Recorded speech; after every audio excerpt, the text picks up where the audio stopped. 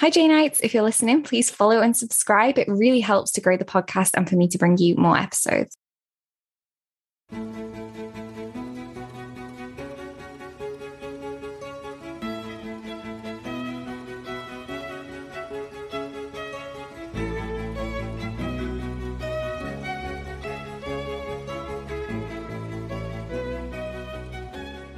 Welcome to the first episode of the What the Austen podcast. I'm joined by Ellis from the Historian Elle blog. So hi, Ellis. Hey, good to be here. Yeah, absolutely. I'm really excited. So I thought we could just start by just talking about kind of what got you into Austen. And then obviously we've both got kind of Bookstagram history style blogs. So it'd be good to just chat about that as well. Yeah, that's really cool. So basically, I can't remember how old I was when I first read. It was Pride and Prejudice, obviously. That's sort of, the go-to. I think I was probably like maybe year 8, year 9. I can't remember how old you are when you're that age. It seems like such a long time ago. But I just remember like going to the library and my mum had been like, it'd be so good to read this book, and I got it out, and then for the summer holidays of whichever year it was, like I'd sit every night and just like read a chapter before bed, like in the lounge. And for me that just became like a really lovely routine, but also something like by the end of the book I was just completely hooked and taken with it.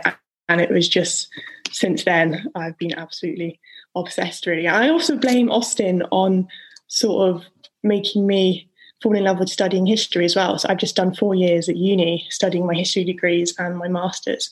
And I think it was through reading her and learning about how people lived before, and sort of her eyes and her judgment on the people around her just really gave me an interest for social history and women's history in particular, and the experiences of women during this time and other periods as well. Right, absolutely. Because like her heroines are just so, they're so of the time, aren't they? Like you can absolutely feel what it was like to be a woman at the time when you read a different characters, and because she's got so many varied ones, it's like you can see different perspectives without even being there. So I can 100% get why that would get you into history. So. Yeah, they're just transported. As soon as you're in the book, it's like you're there living what they were living. I think that's what I loved about history and why that got me into that, because just being immersed in a completely different period and being able to see how people lived before us, I think it's like super interesting and super exciting. So that's I love that. Yeah. Yeah, absolutely. So I mean, I was the same, like Pride and Prejudice, although I did watch, my mum watches the 1995 version while she irons, and when I was little I used to watch it with her. And that was it. Yeah. I can thank my mum. She's got good taste, and that's what got me into it. And then my parents got me like my first copy of the book, and then I was just a Janeite forever. That was it.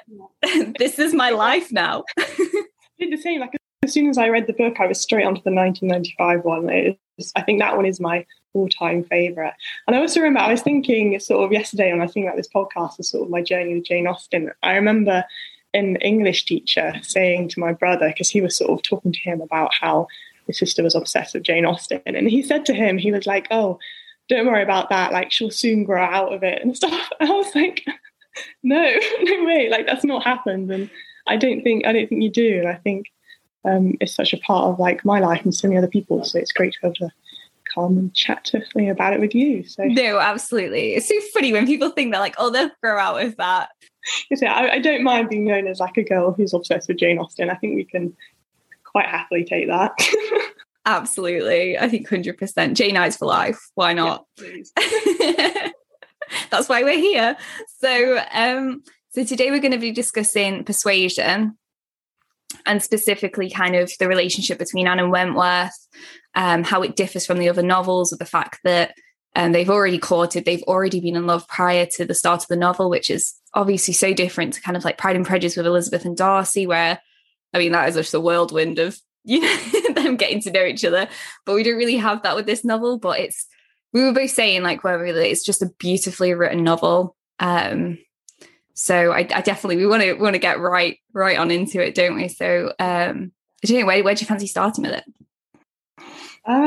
Should we go with, we sort of started off talking about, we can go with like the character of Anne. We'll start with her because she's obviously the heroine of the story, and she's she's slightly different to, I think, Austen's previous heroines, and the fact that she's a bit more mature. She's sort of got a bit of life experience, and she's had a lot of suffering as well. And, this novel starts with the fact that this is 8 years on from a separation from the man that she loved and who she courted, and it sort of sets a tone at the beginning of sort of sadness and just sort of how where she's at, basically. And it's a lot right.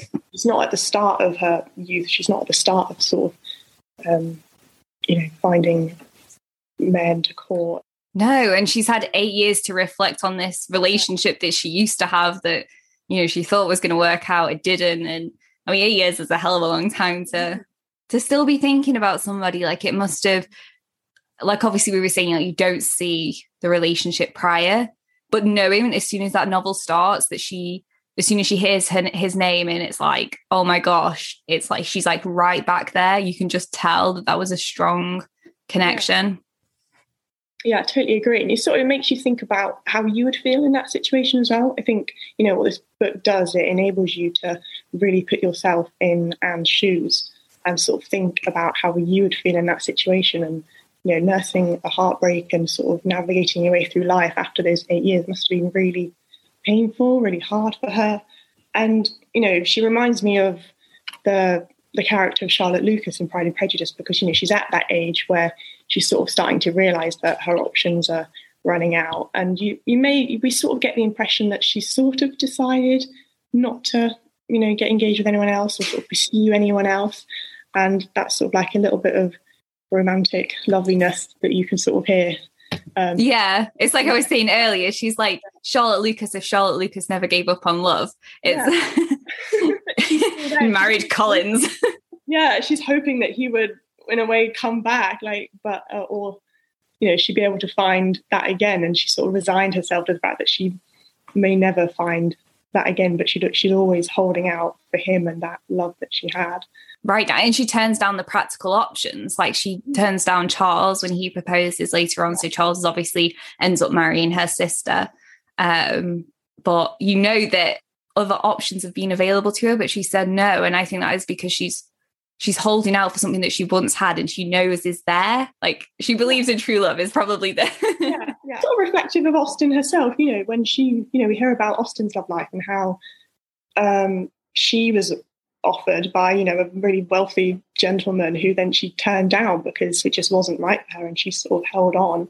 And I think we sort of get that respect for Anne because through Jane Austen we sort of see a little bit of her life through Anne, because she's resigned herself to, at that age, in that era, if you weren't married, like, it would be quite a worrying thing, especially knowing that Anne's family is sort of on the brink of financial ruin at the moment, and thinking, what is she going to do if she doesn't get married? And she's probably going to be a bit of a burden to her father. And it's quite a good thing for Jane Austen to be writing about in that time, and sort of not celebrating, but sort of being confident with it, when a lot of women would have been like, gosh, that's really not what. Like worst case scenario. Yeah.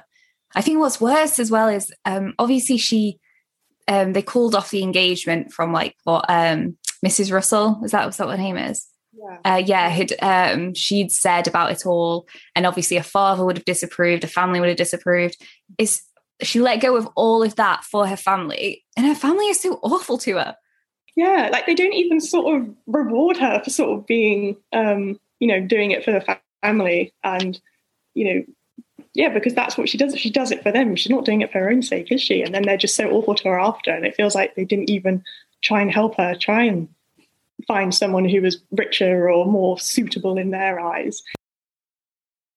And it's like they even forget about it, because obviously when Wentworth comes into the picture, nobody has got any recollection of the fact that they knew each other, let alone were engaged. I mean, I don't know how she bears it. I would have been like, when people are coming to me saying like, oh, Captain Wentworth, this and that, I would have been like, hello, I know. I was engaged to him. Like, give me a break. Totally agree. It is, and it just sort of sums up their characters, really, doesn't it, as her family, and you sort of get an insight again as to what she's had to suffer with for the past 8 years. So starting the novel, you've got all of this sort of context, and you feel for her straight away, because you're like, oh my gosh, like, you want it to work out for her. And so from the start, you're absolutely rooting for her, but in that sense, you also feel everything that she feels as well, all the ups and downs throughout the novel. We move on to Wentworth now. I mean, we're slightly different in how we get introduced to him and also how he sort of acts throughout the whole book. You know, I think he sort of goes on a bit of a character growth, I would say, because, you know, we were saying earlier how we were pretty like annoyed with him at the beginning of the book for acting how he was. Oh my goodness. Oh, he gets me so riled up. To be honest, he gets me riled up until they meet in Bath.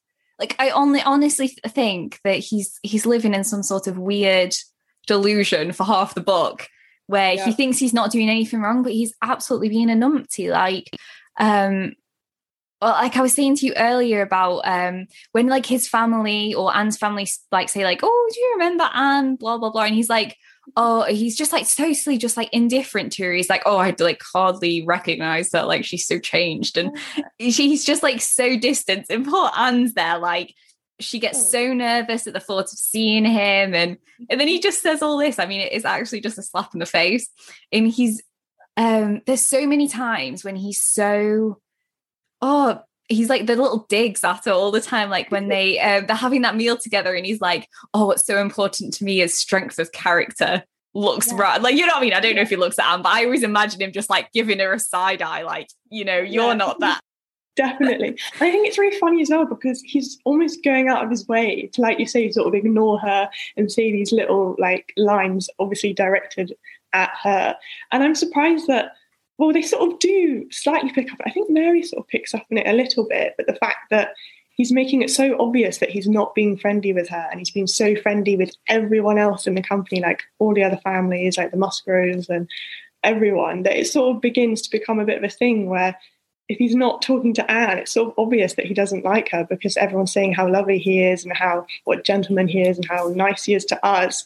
And so by sort of trying to ignore her and pretend she's not there, he's actually drawing more attention to the fact. It's just unfortunate that like her family and Mary in particular, they kind of relish in the thought that Anne's kind of this person on the sidelines, that it's like, oh, because like we were saying before about Charles and Mary, when they go to Anne and they're kind of talking about, oh, we asked Wentworth, you know, if he remembered you. And then he's just like, he's like, I think Charles says, something along the lines of, oh yeah, he says that he remembered you. And then Mary's like, what are you on about, Charles? He literally had nothing to say about it. He said that, you know, you wouldn't even recognize her now. I think it's so funny because Mary's so oblivious to what she's doing. She lives in so much of her own bubble that she's so oblivious. So even though he is being so obvious about it, also her whole family are the same. He's so obvious. Like nobody can dislike somebody for no particular reason, be so indifferent to somebody for no reason. Yeah, that her but look, because her family literally treats her the same way with not a second thought. They sort of do that anyway. For them, it's not unusual for someone else to sort of treat her like that. Whereas sort of if we were outside looking on it, we'd be like, hang on, why is he being so nice to everyone apart from Anne? Like there must be some sort of issue going on here. Right. Well, or at least they must have a bigger history than we're thinking, because there's got to be more between them. No, that's absolutely the case. And I think there are, I don't know, do you want to talk about like some of the specific incidents we really noticed that he is into it? Like we were saying about when Mr. Elliot looks at Anne. That's one of my favourite scenes of the whole novel. Honestly, gives me goosebumps. When they're walking up the stairs, they're by the sea, aren't they? And they're walking up them steps at Lyme, and and Mr. Elliot looks at Anne. In the description of that's like amazing, but it's the fact that Wentworth catches him looking at her. Like, you can imagine him just like, because she sort of describes it in this way, but like literally whipping his head round and like looking at her as if to be like, you know, what was all that about? And it's like one of the first signs that he's not like completely not invested in her anymore, because he obviously clearly is still, and it's just such a, oh my gosh, so much tension going on right now, and it's just, right, there's a couple of moments like that they do give you goosebumps. Like I think there's a time when she sat with one of Mary's children and the child's fussing a lot, and he comes over and just picks the child up and takes her away. It's like there are moments in between him being totally indifferent where he cares. Yeah, there was, I think I wrote a quote down, the bit where they're in Lyme again, and obviously after the fall, the iconic jump. So, they're all stressing out about who's going to stay and who's going to go and who's going to look after Louisa. And, and he says to Anne, he says, you will stay, I am sure, you will stay a nurser, cried he, which obviously is filled, that's filled with passion. And he turns to her, speaks to her with a glow and yet a gentleness which seemed almost restoring the past. And, she coloured deeply and he recollected himself and moved away. And I think that is only a few lines, but it's got such a lot of meaning in it. And him beginning to sort of maybe show more than he wanted to, which is really interesting. And it's also recognising the past and, the understanding that he knows what she's like. He knows that that she's really capable, that she's caring, that she'd be able to really nurse Louisa. And it's like, it's a compliment to her. It's a big compliment to say that he's turned around and now recognised her abilities instead of just ignoring her again. No, absolutely. And I think there's like a line that none would be as capable as her. Like it is absolutely a compliment. Those little lines where it's like the remembrance of the past, but through feelings as opposed to flashbacks. Yeah. And I feel like that's so much more powerful because we can feel what they used to feel and why that's such a loss now. Because I think there's times even when she refers to it like, oh, I saw the friendship there. And then sometimes it's like, I saw my Frederick or whatever, or her Frederick. And it's those little things that just keep you like on the edge of your seat. You're just like, oh my gosh, like, that there's serious, deep connection there. They've got such a strong past. Like all this busyness that's going on, they're having this really intimate moment of realization that, they still have some sort of connection there. And, you can just sort of imagine everything going on and them two just sort of like looking at each other and sharing this sort of strange, like intimate moment of the past. And then after that, it's funny because then turns out Anne doesn't stay to look after Louisa. She has to go back in the carriage, squashed with Wentworth in the middle. He's in between, Henrietta and Anne, and he just completely then ignores her the whole time and gives all his attention to Henrietta, it says, which is just right. It's not hilarious in one sense because it's like this situation is just ridiculous, but also it's really sad, and she's just on a roller coaster of emotions, probably thinking, they just shared that moment, and then now he's completely like, it's almost like he's annoyed with himself for letting his guard down, and so he just completely ignores her now and goes back on that, which is really hard for her. Oh my gosh, so yeah, that's absolutely true. Like, you can't even imagine. I mean, I don't see myself in Anne as a character. Like, I understand a situation and I can feel what she feels, but I don't see myself in her. But and for that fact, as I know, like, that would be infuriating to me. Like, I would not be able to bear all the ups and downs, somebody showing you that they still have feelings for you and there's a connection there. And then next thing, it's like done a whole 360 and he's ignoring me again and is being like indifferent and wants nothing to do with me. And I'm stuck in a carriage with him. I'd be like, oh my gosh, like, what are you doing? I think I'd lose my mind. I'd be like, what's going on here? Can we just like put our cards on the table because this is a weird situation. On the shoulder. I'm here.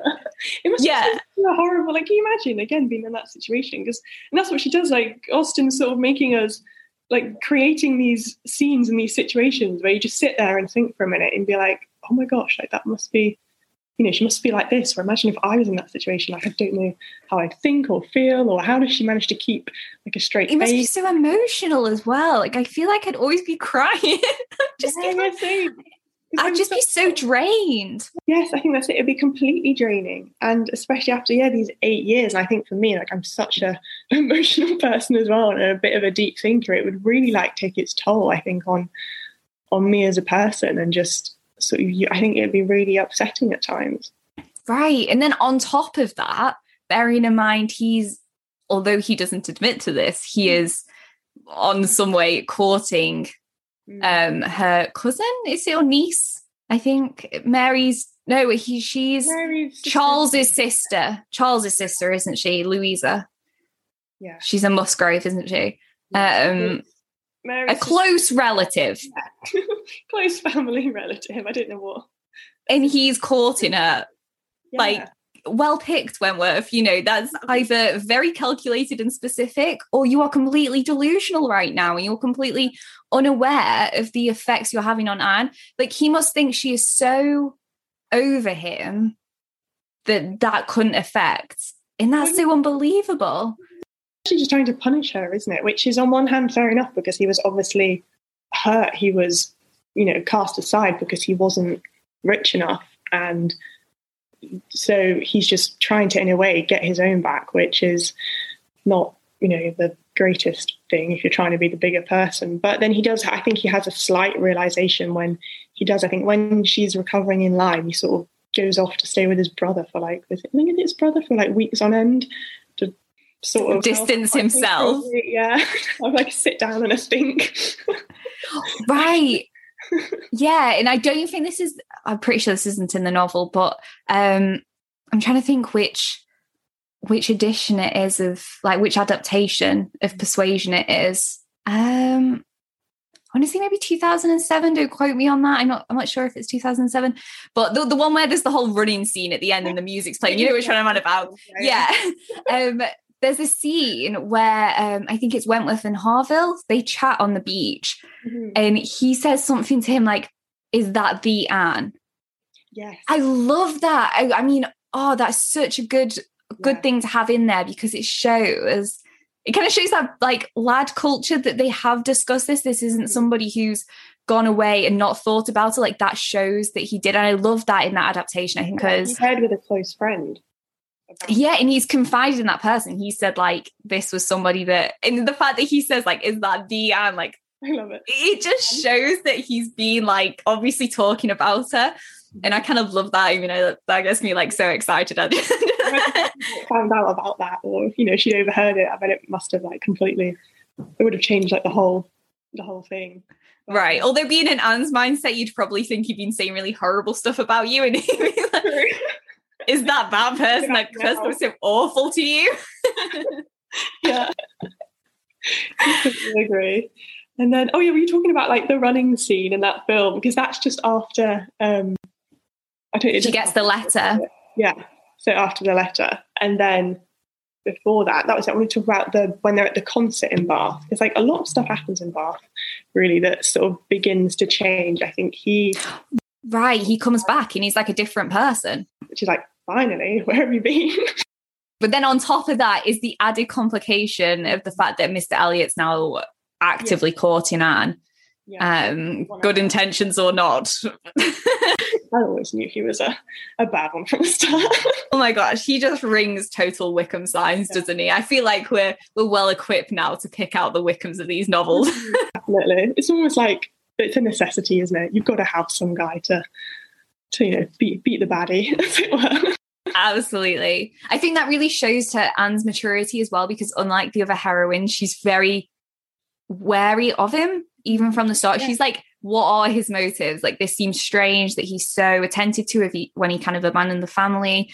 And I think that definitely does show to her maturity. She's not like, I 100% believe Mr. Elliot and he's this wonderful person. And I like that point a lot, because, again, you know, you've got, if we compare it again to Pride and Prejudice, you have Elizabeth Bennet, who she does fall for Wickham's charm, and you're sort of screaming at the pages like, you know, don't, like, he's a bad person, like, what are you doing? And then you have Anne, who is sort of opposite, and she is way more cautious. And instead of, you know, completely falling for it and being like, well, if he likes me, then this is great because I can marry him and get security. Like, she's not even thinking about that. She's still thinking about the fact that, like, her life and her feelings matter more than that area of security. And she can tell he's a bad one. And it's sort of, it's good going on that journey with her to sort of uncover it. And you're like, you know, a bit of sleuthing and a bit of, you know, information passed here and there from her friend, which is like, you know, the big reveal. There's always a big reveal about his true character. Like, right. Oh my God. You do actually have to wait quite a while for that as well. Even when the conversation with her friend starts, like, she's not about to expose him straight away. Like, she waits for Anne to be like,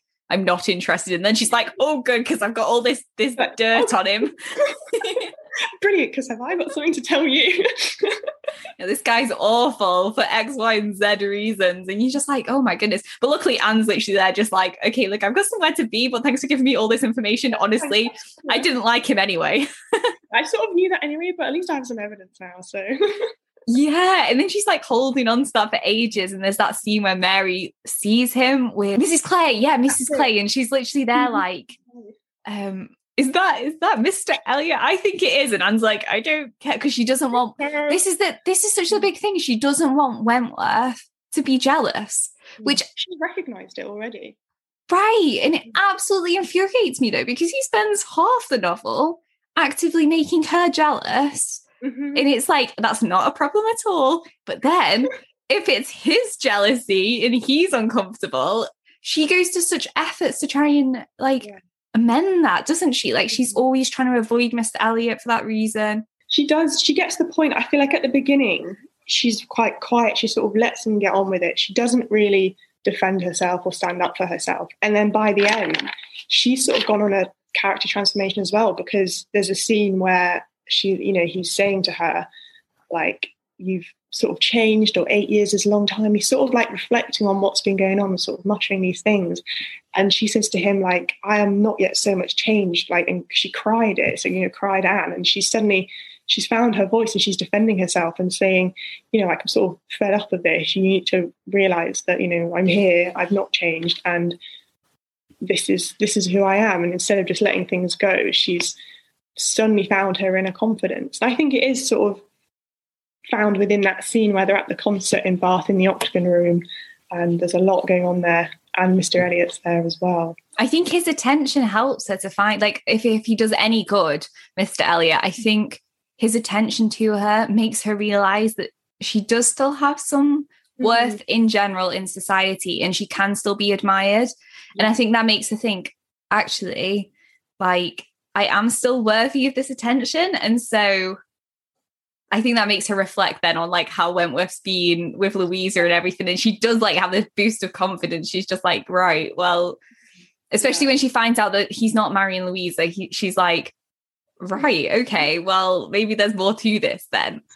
Yeah, it's like that realization where they are at the concert and they're sort of doing this thing where they're sort of coming together and talking and going apart and sitting back down, and Mr. Elliot sort of interrupting, and it all reminds me a bit like a dance, like they're going together and away again and they're back together and they're talking, and each time they come together there's almost like a different sort of emotion going on in Wentworth's head, and he sort of goes away being all jealous, and she sits down and she's in this sort of state of excitement and ecstasy and thinking like, he must love me, is like what she says, and she's feeling so hopeful, and he's at the complete opposite because his jealousy is just getting the better of him. But I sort of love that whole scene anyway, because there's so much going on that you can just imagine the sort of atmosphere, these crowds of people, the talking, the music, the lights, the sort of revealing bits of each other from the past, and sort of having these little conversations where they're sort of picking things out of each other and remembering the past and trying to see if there's anything there still. And I think that whole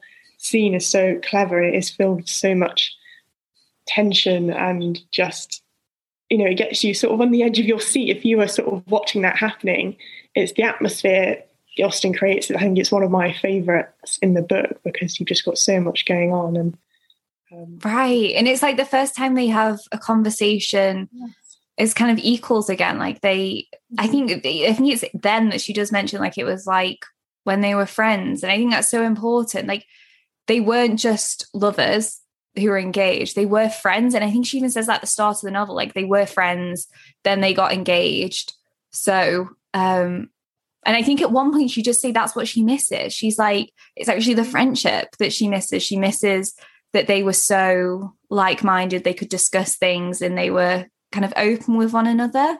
And I think I just love that. I think that's like amazing. But then it also makes you feel like, oh gosh, what a massive loss. You've not just lost the person you were engaged to who then has gone off for 8 years. You've lost someone who was your friend.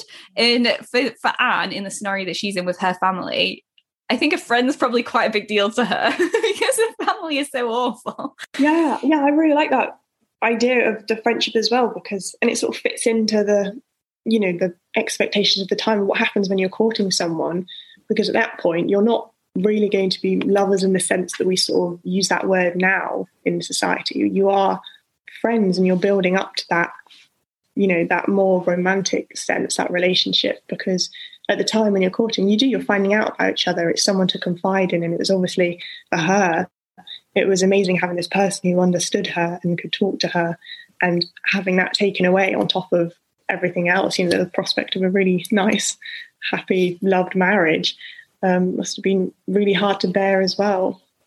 Right. I love how much they remember about each other. I think it is at the constancy, like she says to him, like, oh, I know that you love music, or you used to love music. And it's they're saying like what they used to love. Do they still love that? They're still like exploring one another. Like, this is how you used to be. Are you still like that now? Like, do you still have the same likes, dislikes? And like, I think that's so nice. But that's like I was saying before, you don't need to know exactly what happened in their past to feel it in that moment. Mm-hmm. I think that's it. You're allowed to sort of let your mind and your imagination take you back to that and think, what did go on and what were they like when they were younger. And I think it's a really nice thing that we're not just sort of completely spoon-fed what happened before. Like with this whole book, we're allowed to let our feelings wander as well as Anne's. And I think it is a book where feelings and emotions and reflections are such an important part of this narrative. And then on the other hand, like I was mentioning to you earlier, you've got people who say, it's actually one of Austen's most stimulating, suggestive and seductive book. And it's like suddenly you sort of have to flip on your head and you think, oh my goodness, like I never really thought of it like that before, because because of the looks and the tensions and the jealousies and the eye contact and the little snippets of conversation, and that conversation at the end where she's talking to, is it Captain Harville, about they're sort of debating about, it was really iconic scene. Who loves longest? Yeah, the woman or the man. And Wentworth is there in the background, and it's like at that point you think they're definitely having this conversation and she wants him to hear this, and there's all these little insinuations which make it a really sort of fizzing book. There's lots of little romantic bits in there, and it's really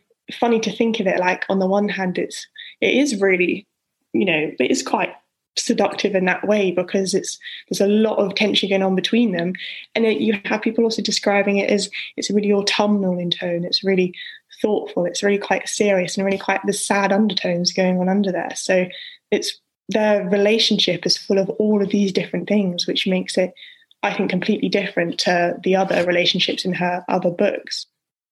Right, absolutely. And I feel like it definitely goes down to the reader as well. Like, what's your experience with stuff? How I think the pace as well, the pace of the novel at the times when they're talking, like you were saying about the concert scene, I feel like the pace of that scene is so fast. Yes. You don't want the time to end, and that it will, and their conversation's going to be cut short. And I think that same adaptation, the 2007 one, really, I think it's 2007. If I've got this wrong, then forgive me, guys. I think it really captures the pace as well, even though the running scenes make me cringe like crazy. Yes, it does. Yeah, I think they captured that sense of time, because I think the novel is all about time, isn't it? It's that long stretch of time where they don't see each other, and then it's this short stretch of time where they see each other a lot, and it's like, but for Anne, she's running out of time because of her age. And obviously at points they don't know whether they're going to be with other people, and it's so fast paced. I think at the points where they could be together, but you can't wait to get back to those points at the same time. So I think that just makes it so much more powerful. In the times when they're really connected, really close, you just don't want those moments to end.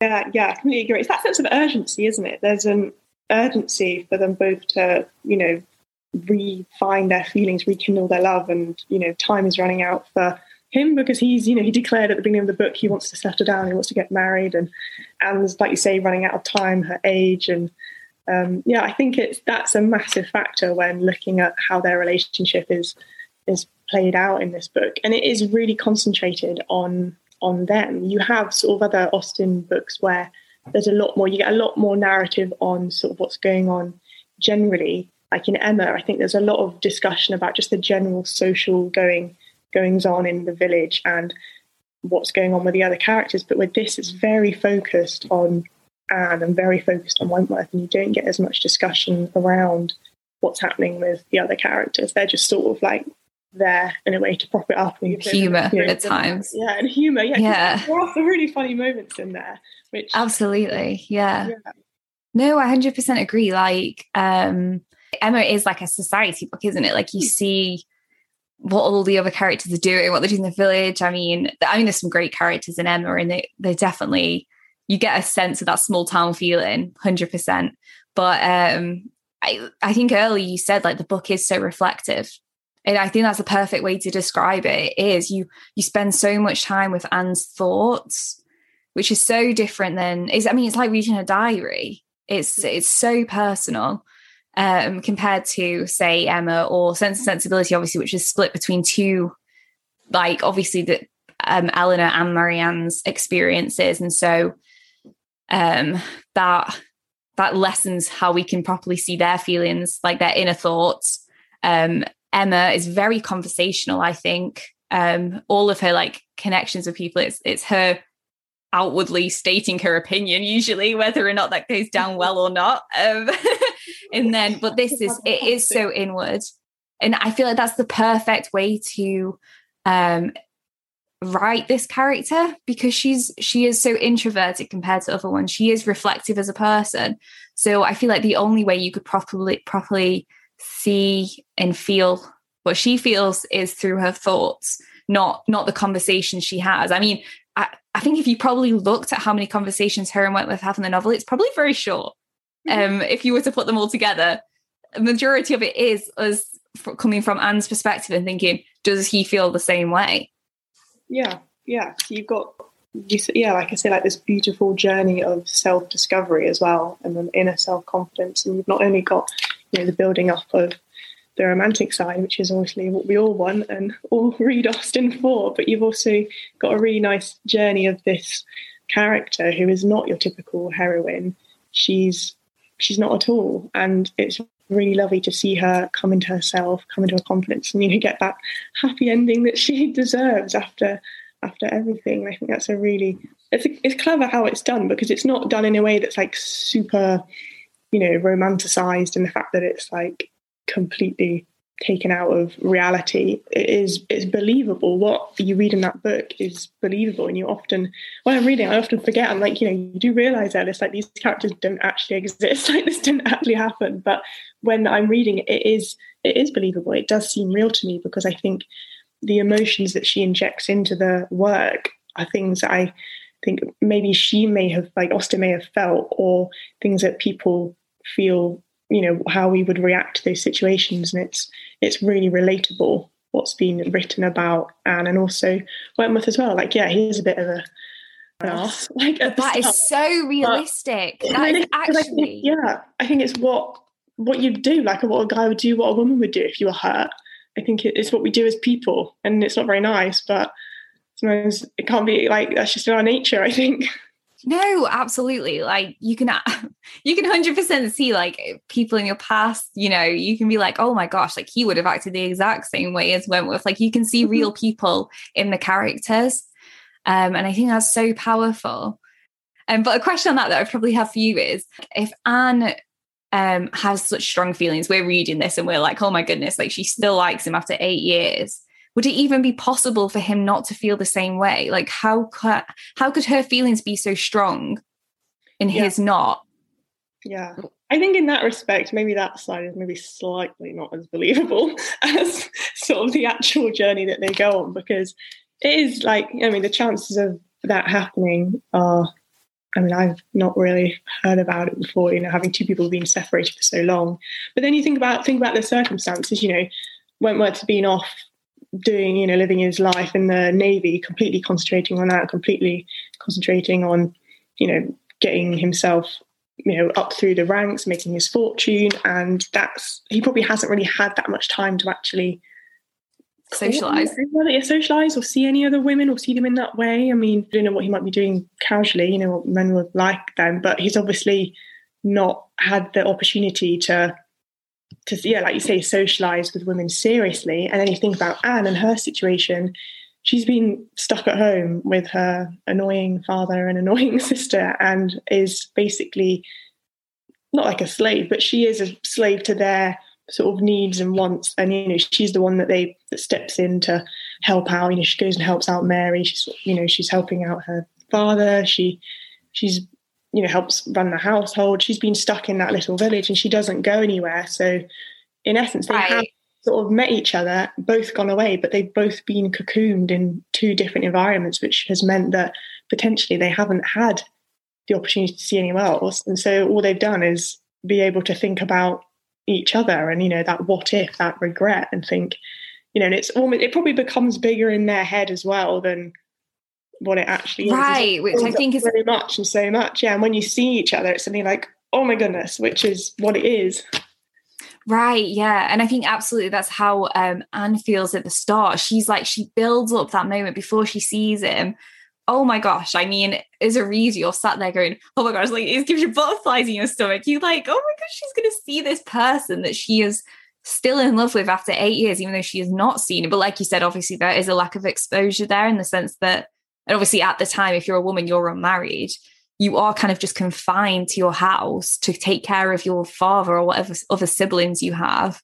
I think even if you're even still kind of on the marriage market, which Anne kind of is, you're kind of already classed as an old maid after a certain point anyway. So if you do marry, then that's just good luck. But you're already kind of on the shelf, unfortunately. And then you're kind of set to task. Like, you're just going to look after the house. You're going to follow our whims or whatever. And yeah, I think maybe you're right. Maybe it is that kind of lack of exposure that meant that they held on to it for so much longer. And also the regret, because how much easier is it to hold on to something when there's that sense of what if?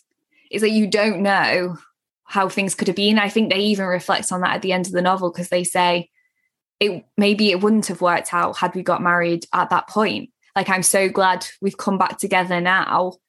Because I think Anne says that quite a few times. She actually says, like, I don't regret following Lady Russell's advice, that actually waiting, I think, was the better option. Obviously, it was financially, because Wentworth makes his fortune. But I think that's also interesting. I think that the novel says that there is a place and time for people. Like, it's not necessarily instant. Sometimes people do need to wait. And maybe that's something that Austen was saying herself, saying, like, why is there such a rush for women to get married so young? Why can't they wait? Maybe there's a better time for them.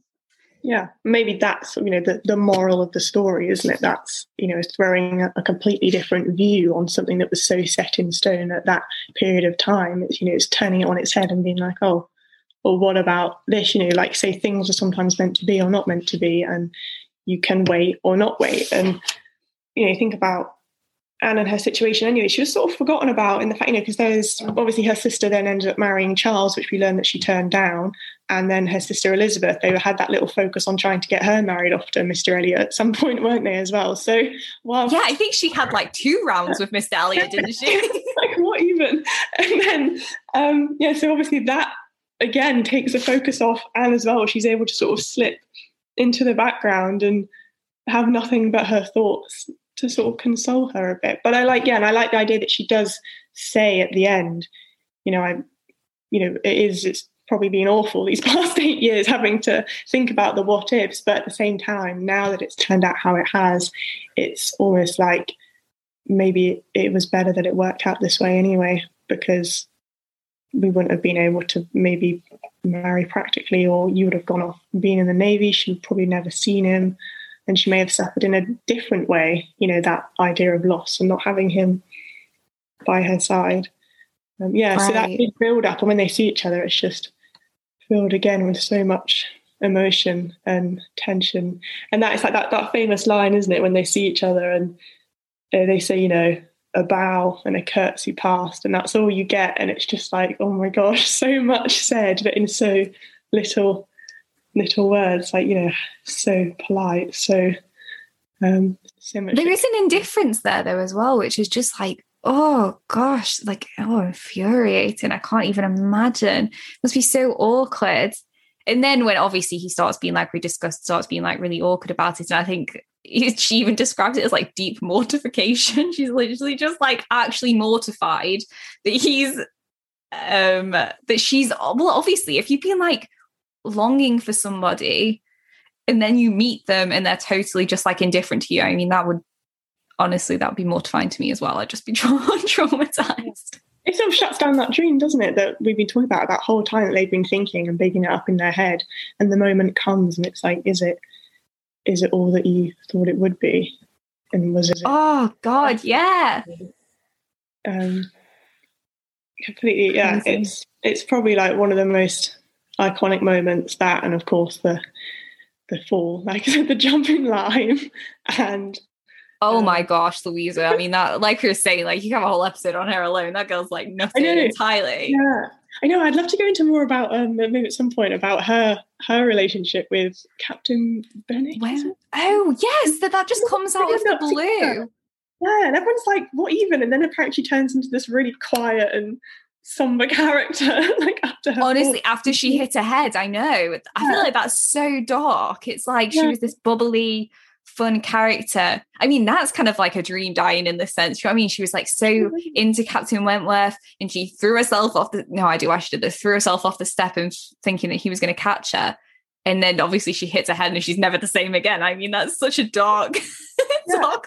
It's really dark, or sort of like that humour of Jane Austen's coming through, like, oh, she hit her head and now she's sort of come to her senses a bit. Like, yeah. I don't know. Oh my goodness. Or maybe it's the favouring Anne so much that it's like just trying to get rid of the people that are kind of in the way.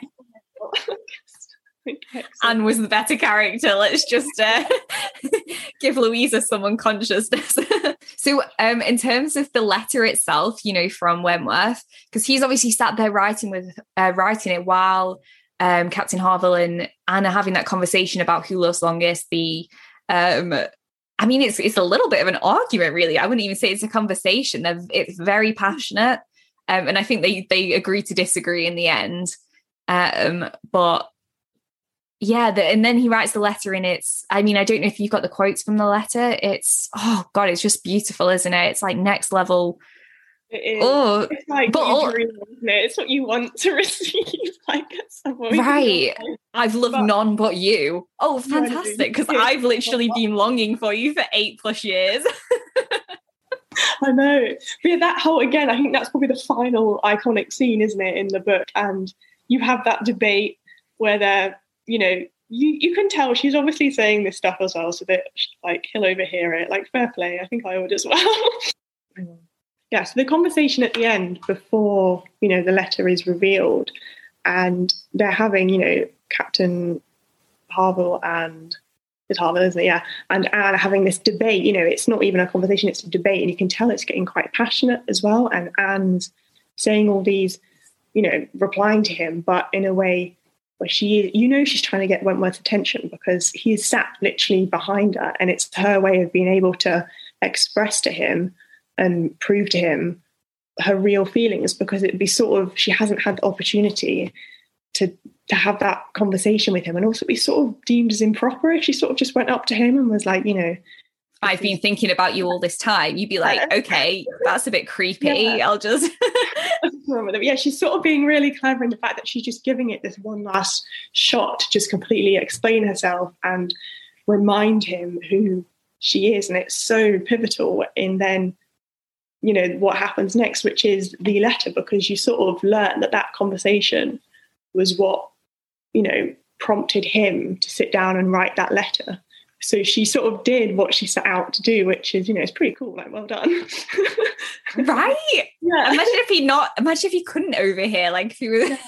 You know, I think like if he hadn't responded to that, I think for her that would have just been like, that's it then. I don't think there's any more I could have done, or this isn't really going to go anywhere because I've just given sort of a last chance scenario for him to respond. Right. She does explain herself. She's like, basically says, you know, women, they don't forget, they do hold on to it, they do love longest. Like, obviously, I mean, it is part of a debate in the sense, but you feel it. You're just like, well, we know that she has, and she wants to let him know, like, look, I do still have feelings for you, without, like you said, coming openly, just being like, I'm in love with you. Like, I have been for the past 8 years, even though I've not seen you at all.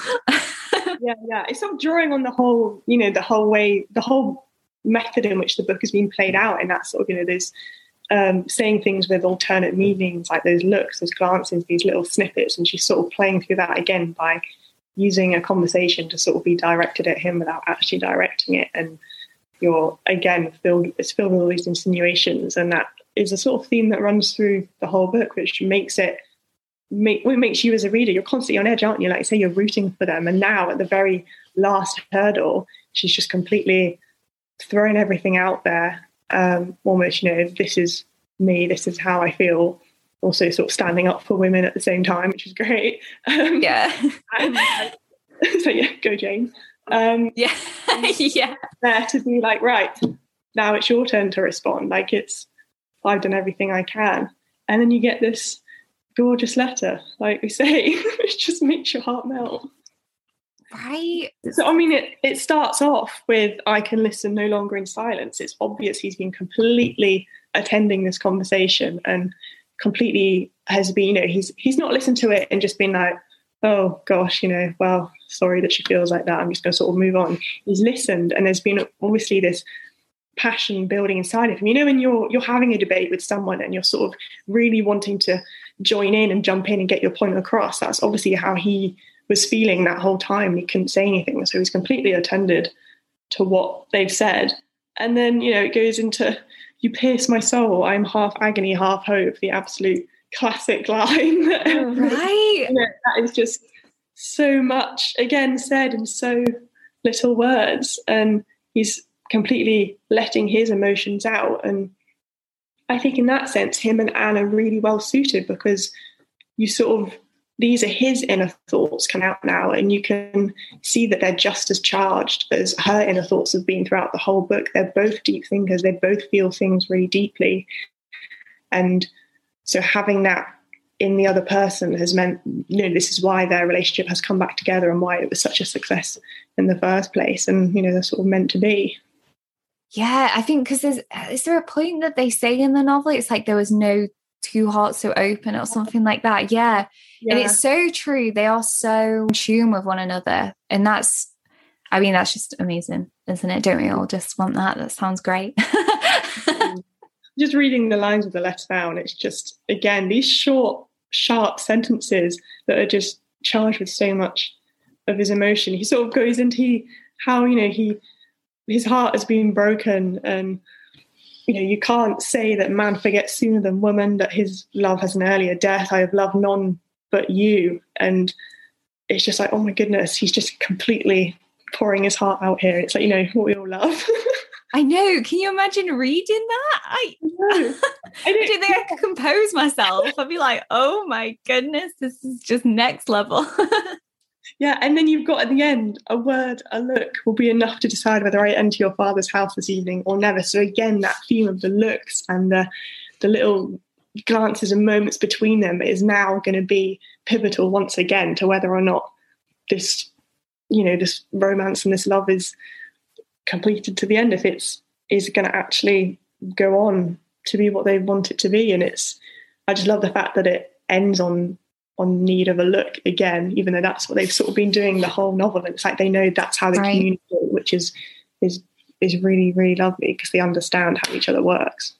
They don't even need to talk. Like they can get so much from just looking at each other, which, like you said, throughout the novel, you get those glances, those looks. When you're reading the book, you're just waiting for that last chapter, aren't you, where the letter comes out? And it pretty much is at the end. So you're rewarded as the reader for this sort of dance of emotions and backwards and forwards, and then it suddenly ends on this, basically how you would want it to end. Right. Yeah, you get this beautifully crafted letter and you're just like, oh, gold. Aren't we lucky that all the Austen heroes are such good writers? Yes. I know, we don't do letters anymore, really, do we? It's like, I think we all still love to receive love letters, I think. A heartfelt letter, absolutely. Yeah, I don't think an email would quite do it justice anymore, No. No. I suppose the difficulty nowadays that how would you even get a letter to somebody after 8 years? I mean, you'd have to definitely be close to them, wouldn't you? Pretty good. It's where you'd place Wentworth. So as an Austen hero, I mean, the letter is killer. We've got to give him that. That is one good, well-crafted letter. But from your perspective, where do you place Wentworth? Let me see. I mean, obviously, for me, first and foremost, I think it's always got to be Mr. Darcy at the top. So then underneath that, I just sort of rank them. They're in a completely different, order to that. I think for me, when I remember when I first read Persuasion, and it did sort of hit me as possibly like probably the most romantic novel I feel out of the ones she did. And I think purely because of that, and I know he's sort of annoying at the beginning, and he is sort of unacceptable in how he behaves a bit, but the fact then you've got this thing where he has also for 8 years cherished these feelings about her, and she the same, and it is just such a lovely story of growth and unity. And then you get that letter at the end, which I think is possibly the most romantic ending out of all of them. And so who doesn't like a guy in the Navy anyway? So right. I think he's probably like up there as well. And he makes his fortune himself, doesn't he? He's self-made. So I mean, that is awesome as well. I think he'd be definitely towards the top end of my scale, definitely. I really love Persuasion, and I think it is one of my favourite Austen books. There's so much in there, and I even did an essay about it at uni because there's so much like social commentary, like not social commentary, but sort of the little bits and pieces around it where things to do with class and sort of money and other areas that we could probably you probably will discuss in other podcasts. There's so much richness in there for such it's a shorter book than all the others, but I think it's really rich in what it delivers. And thumbs up to Austen as always. Always, every single conclusion on every book is like, yeah, massive fan. Yeah. I think this is like really fun to just like get into. It's always just fun to just speak to somebody else who loves Jane Austen novels and just get their thoughts and feelings on it. So I really love that. But I really enjoyed this completely. It's just so good to share thoughts and opinions with other people, and especially at the moment when we're not really getting a lot of contact with other people, it's nice to have these really right. Well, I mean, we've never actually met in person. We've got this instant connection. It's like we're saying, you hear about it like in these films and books where people form like amazing friendships because of their love of Austen, and now it's like this is legit. Like she is. I mean, I'd just love to know what she would think of this massive fan base she has, and I think she'd be pretty like. I think she'd probably be most happy about the fact that people are forming friendships over it and what have you. Right. I mean, she'd probably be a bit like completely like crazed out about all the different films and adaptations and everything. Oh yeah, she'd totally rip into us all. I could just yeah. So I'd like to think that she would be most happy about sort of that side of people forming bonds and friendships and just discussing her work in really, really sort of lively and lovely ways. So no, absolutely. And that kind of brings me on, we kind of met through Instagram. So where can everybody find you? I know you've got your blog and everything. So do you want to just let people know? You can find me on Instagram. So I do sort of a mixture of content to do with sort of my history studies, but also I do a lot of things on books and sort of the Bookstagram community. You can sort of find me at historian_Ellis. And I have a blog that comes out every month where I discuss either research or book reviews. There is a lot of Austen stuff intertwined within it. It's sort of like an area where I put everything, like a little bit of me in it. I've got my books, my history, a bit of nature and countryside. I love where I live, and obviously a bit of Bath. I'm obsessed with the city of Bath, even though Austen didn't like it as much, which I can understand why. I still feel like for me, I've got a little bit of a connection there with her because that's where I've studied for the past 4 years. So amazing. Absolutely. And your blog's great. So I definitely recommend people going over there, and I'll pop it on my website under kind of where this episode will be and everything. So people can find you easily. They can come and join our community where we do just people to discuss. We just do this. We just talk about this kind of thing all the time. just this chance. We just recorded it this time, but yeah, this is the norm.